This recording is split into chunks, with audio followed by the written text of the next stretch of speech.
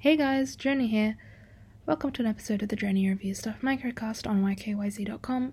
Today I'm reviewing a thyroid ultrasound that I got done. This may be TMI for some people, I don't know, but I guess it's my life, so, I'm the one that gets to tell you about it.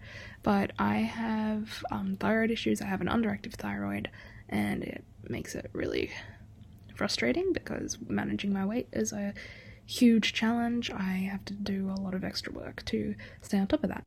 Amongst other things, of course, I'm sure one of the amazing doctors on YKYZ could fill you in on the other things that come along with hypothyroidism. But anyway, what I wanted to discuss was that today I got an ultrasound done just to check up on things, and it was the second time I'd had it done, and I was amazed at how quick it was this time.